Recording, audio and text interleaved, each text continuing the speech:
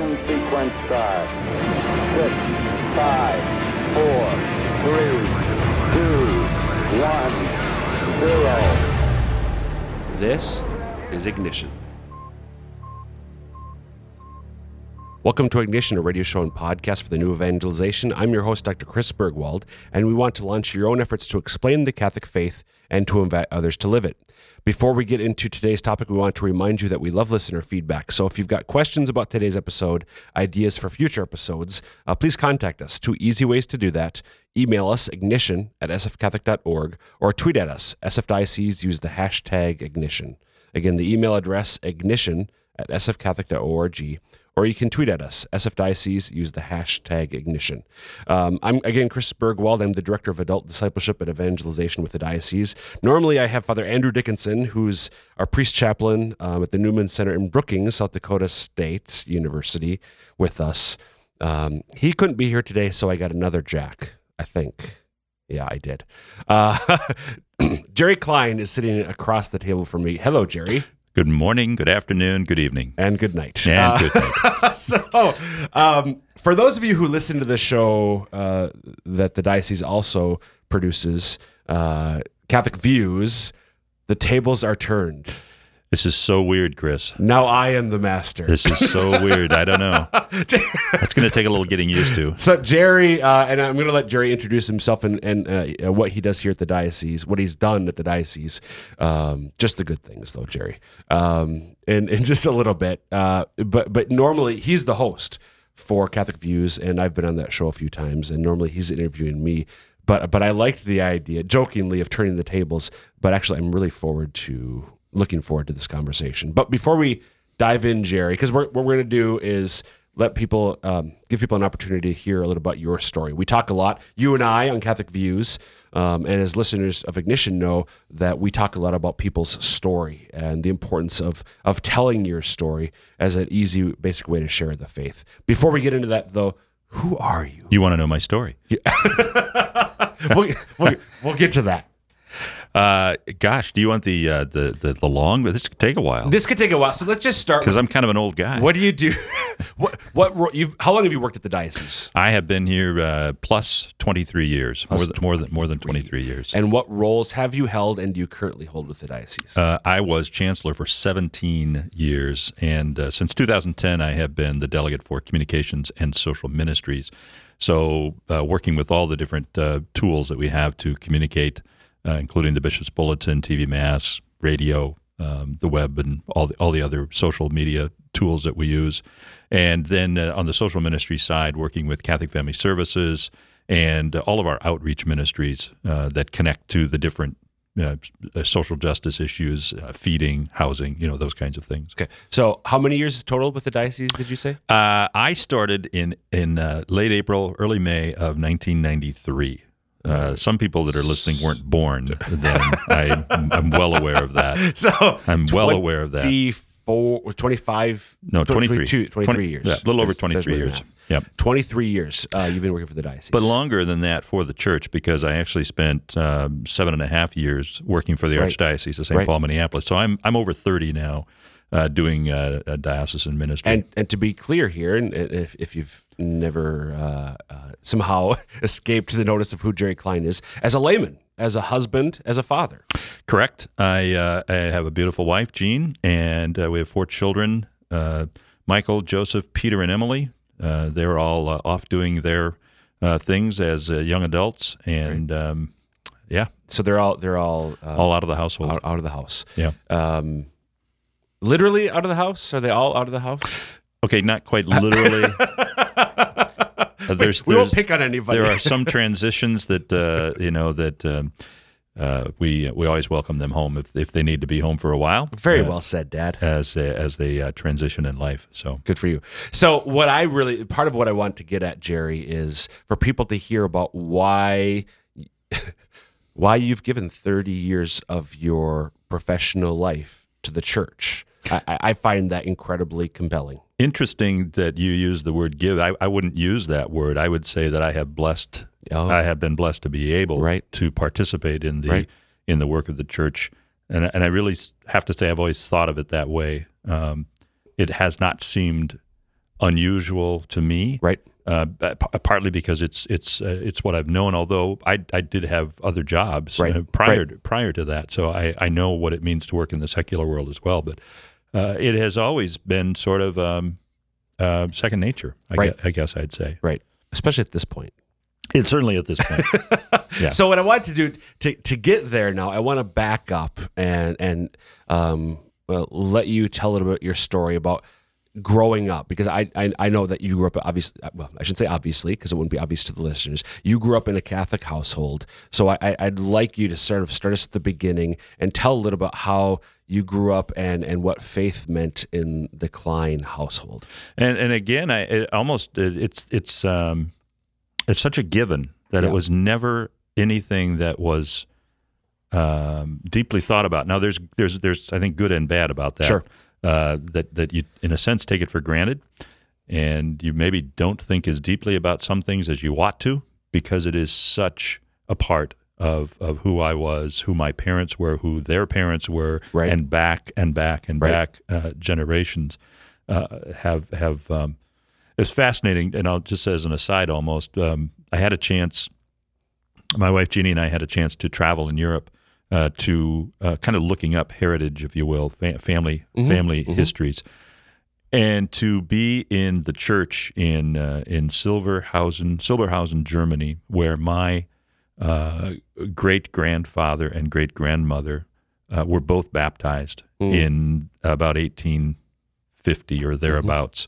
It was a tremendously moving moment for me, because they are buried in the cemetery in Del Rapids, where I grew up. Right. And so I had, many times been at their gravesite, Right. and to be at the site where they were baptized. There's something about that continuity, Right. Of the faith that's really powerful.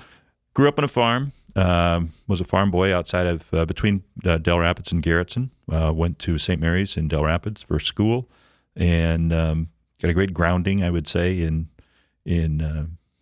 life. So you've got several siblings.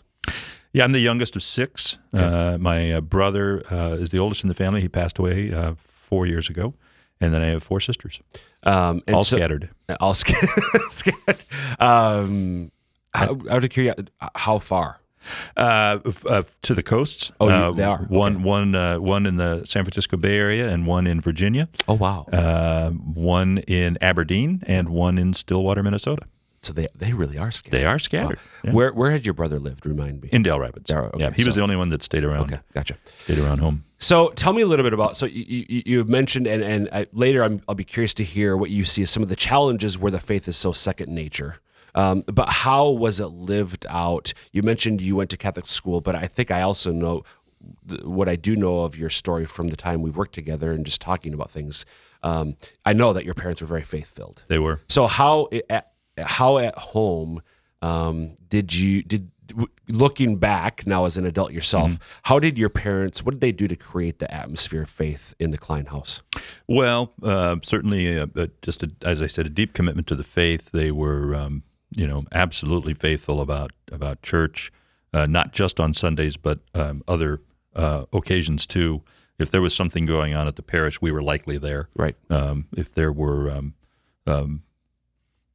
special events during Lent or Advent or whatever, we pretty much would always be there.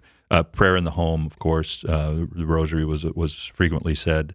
I can still very clearly in my mind remember kneeling in the dining room. We would use the chairs. We'd take the chairs and we'd turn them around, and we could use the chairs, but we were on our knees to kind of prop ourselves up, if you will. Still remember that as just as clear as a bell. Right. Doing that from young years on, and then perhaps as important was the way that my parents treated other people and the generosity that they exhibited in how they cared for people in all kinds of ways.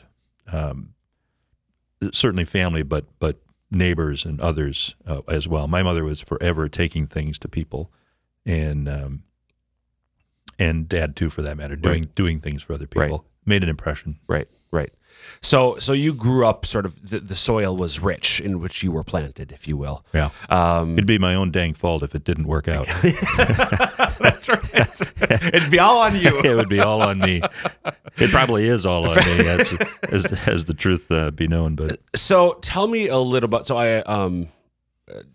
moving forward in your life, high school and then college age, to what degree, because that's always, I think, and correct me if I'm wrong, as true then as it is today, although today has its unique challenges, that baton passing as young people come of age and their parents' desire for them to live out their faith, to own their faith themselves. How easily did they manage to, how easily did you receive the baton from them? Was it pretty seamless, or did you have, frankly, what's common today, at least, of maybe dropping the baton a little bit and having to pick it up? No, I'd say it was pretty seamless. Okay. And again, it was such a given that I don't know that I gave it a whole heck of a lot of thought. It became, as it was for them, for me, it became second nature. Or first nature almost. I would say that it was very much. What I do remember though, Chris, is that kind of aha moment, and I couldn't tell you what age I was. Were you still at home? Oh yeah, probably somewhere in my early teens. Okay. I would say where you kind of come to that awareness that my life is my own, and if there's something to be made of it, I'm going to have to do it. Right. It's parents aren't going to always make decisions for you. They aren't always going to even be there for you, and that you have that kind of individual responsibility.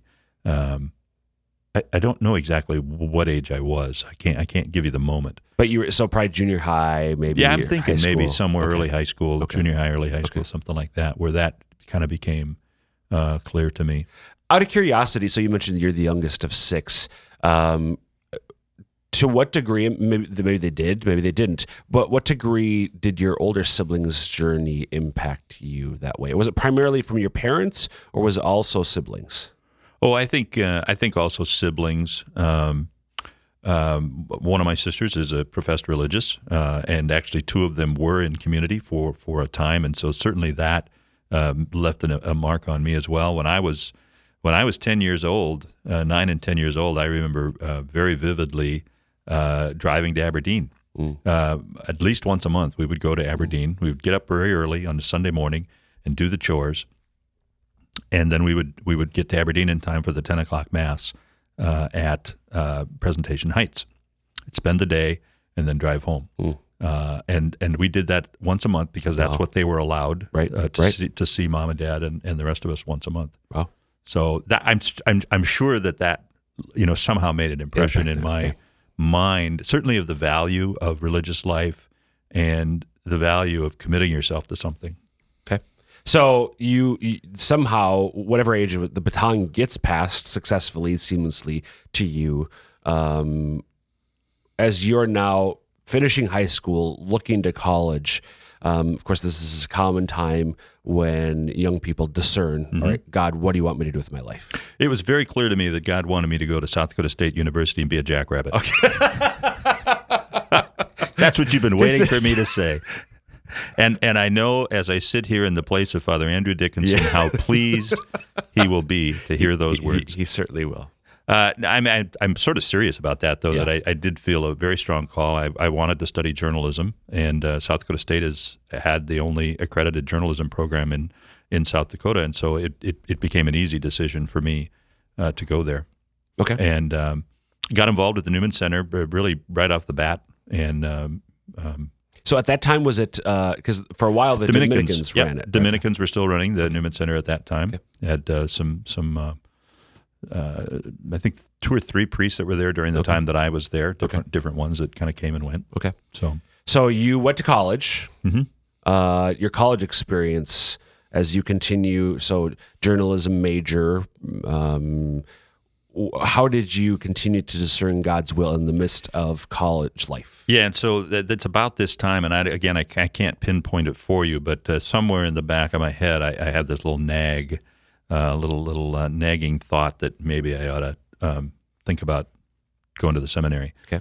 I was pretty good at pushing it as far back in my head as I could, and succeeded in doing that really all the way through college. Okay.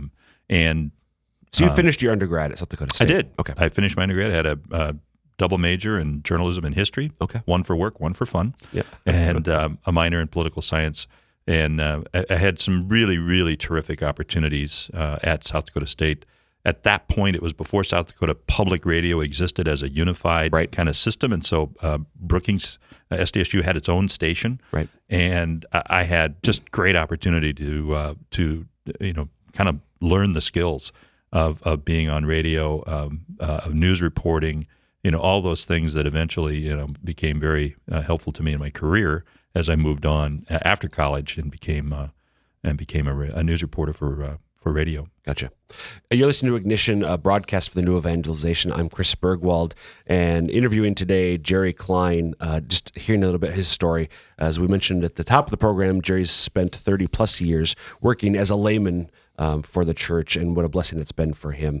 And just talking right now about the transition from college to, we'll hear a little bit about his time in seminary. If you have questions about today's episode, though, you can email us, ignition@sfcatholic.org. Again, ignition@sfcatholic.org, or tweet at us, SF Diocese, use the hashtag ignition.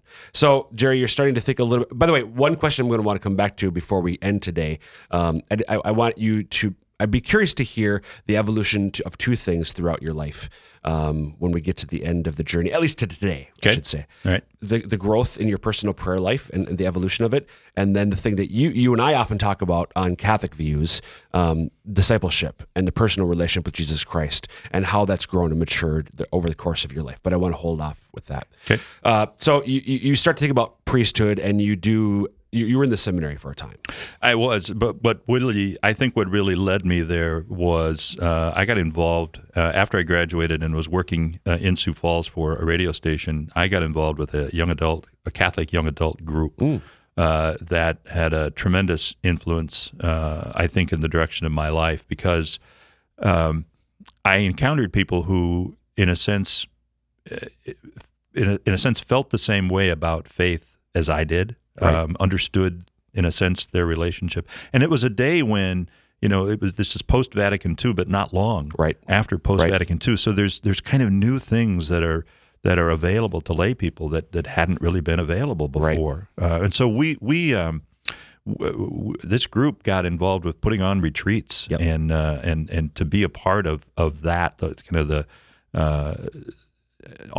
the leadership, if you will, of putting some of that together was a big influence on me, and as a result, it led me to a deeper prayer life, and the idea that if I was ever going to satisfy myself, that I needed to check out the seminary, that I needed to give it a try.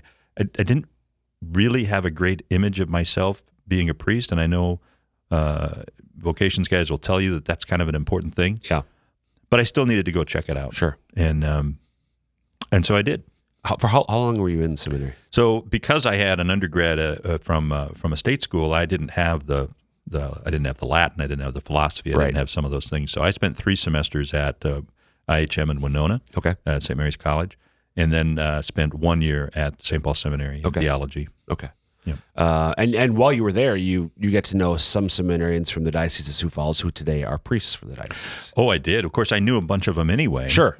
Because I was from here, and I had gotten to know a lot of the priests too. Sure. Through that time. Okay. Yeah. So, but you test that, and then you discern out. Obviously, I did. I was in the J term of my year of theology, and I can remember the moment when, because I'd really, really, really wrestled with whether I ought to be in the seminary at all, and I remember the moment Father Jerome Dittberner, who, God rest his soul, anybody that went to St. Paul Seminary remembers one way or another. He left an impression on you, but he made the remark about how we all want to live the best life that we can. But that we can't always do that. Right. We have to make the best decision that we can, and you can live a good life regardless of what. And somehow that was freeing for me. I was able to kind of look at the whole frame of my life in a bit of a different way. It's like you turn the picture that's hanging crooked and you straighten it up and you go, oh, that's how now it it looks like. clear. I can see, right. And so that was kind of the moment for me when I knew I could move on with life and trust that God was going to be pleased if I simply, did the best I could. So did you just professionally, I don't want to spend much time on the professional side, but did you pretty quickly go to work for the Archdiocese then, or was there a time where you're in the cities doing other work? Oh, it was, and by now, so I've pretty much exhausted any small savings that I'd had, Right. At that point. So I was kind of living hand to mouth. I was doing temp jobs. I was doing anything while I looked for a full-time job, and was lucky. So I left school, in early May, and by late September, I got the job with the Archdiocese. So professionally, you were there for 7+ years. Then you came back to Sioux Falls, worked for the diocese for 23 years here. And in the meantime, while I'm working for the Archdiocese, I met on a blind date this beautiful young lady from Winter, South Dakota. Yes. 2 South Dakota kids meeting on a blind date. You think that's not meant to be? In St. Paul, Minnesota. In St. Paul, Minnesota. Yeah, it's great. God is so good in that regard of bringing us together. And Jeannie and I both look back on that and go, well, obviously we're supposed to be together. Meant to be. Yeah, meant to be. How long have you so been? we started raising a family. We started having children. And it's like, we kind of think we want to be back in South Dakota. Right. So That you came home. And we came home. We were lucky enough to be able to come home. How long have you been married? We are at 29 years. 29 years. Yeah. Not holding, just 29. We're currently at 29 years. We are not holding. Okay. We are moving forward every day. Okay, so what I want to do, and I think this can incorporate then some of your life as a husband and a father, the experiences that you had growing up, as I mentioned earlier, your own prayer life, your personal relationship with Jesus. Talk a little bit about the evolution of all of that throughout your life and up to and including the last 29 years. So as deep as my parents' faith was, and as significant as the Catholic faith was in our household, the idea of that personal relationship with God was not certainly part of what they had grown up with, or that was part of what they made sure that they instilled in us. That was something that really, again, I think in the post-Vatican II world, we were a little more aware of and open to that possibility. But I have to say that's been such a meaningful part of my spiritual journey is understanding that in a whole different way. I love the way Bishop Swain and frankly most bishops that I have worked with through the years talk about the person of Jesus Christ and the need for us to have a relationship with him. Pope Francis talks about that all the time. That's very meaningful to me and has been a big influence on the development of my own spiritual life, I would say. So was that something also, like sort of the baton passing? Was that just sort of a gradual growth for you over the years, or was there any big awakenings for you? Yeah, it probably fits and starts. It's kind of, if you look at the graph of that, if you could graph it, you'd have some peaks, you'd have some valleys, and certainly seminary was a great time for me. And I've talked about this with you and with others. Don't ever think that if you go to the seminary and don't end up being a priest, that it's wasted time. Right. I draw on that experience, still today. Right. Certainly from the intentionality of prayer life, of being faithful to a prayer life. And I won't say that I've always lived that as well as I could or should, but I remember that very clearly from my seminary days and how peaceful that felt to me to be in that pattern of everyday praying an hour. That's tough when you're a parent, right? But it's a great thing. So, what advice? So, none of your kids are married yet. Nope. If they get to that point, what advice would you give to them? So, I'm thinking now of the young adults who are about to enter into marriage or just newly married, about that balancing as you enter, and we've only got a couple minutes left, but I'm really curious to hear, Jerry, what your advice is to people in that situation as their life changes that way, about how they stay rooted in their faith life. You mean as they get busy? Yeah, basically as they get busy. Part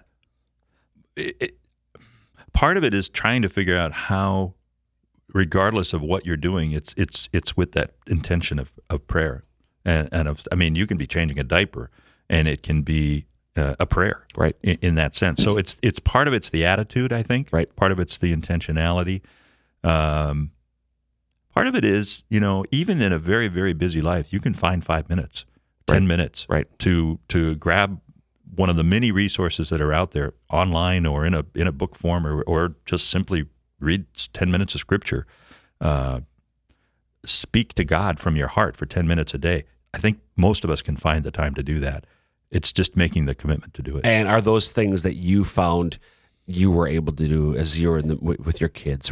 I would say I grew in that a bit. I think there was a time when that wasn't true for me. Yeah. But as the kids, my brother used to always tell me, because he was older and had already been through it. He said, as your kids get bigger, so do their problems. And so, part of it is you just get so desperate for the help of God in a way that you can't get through it without it, and you start to pray, and it just becomes part of the routine.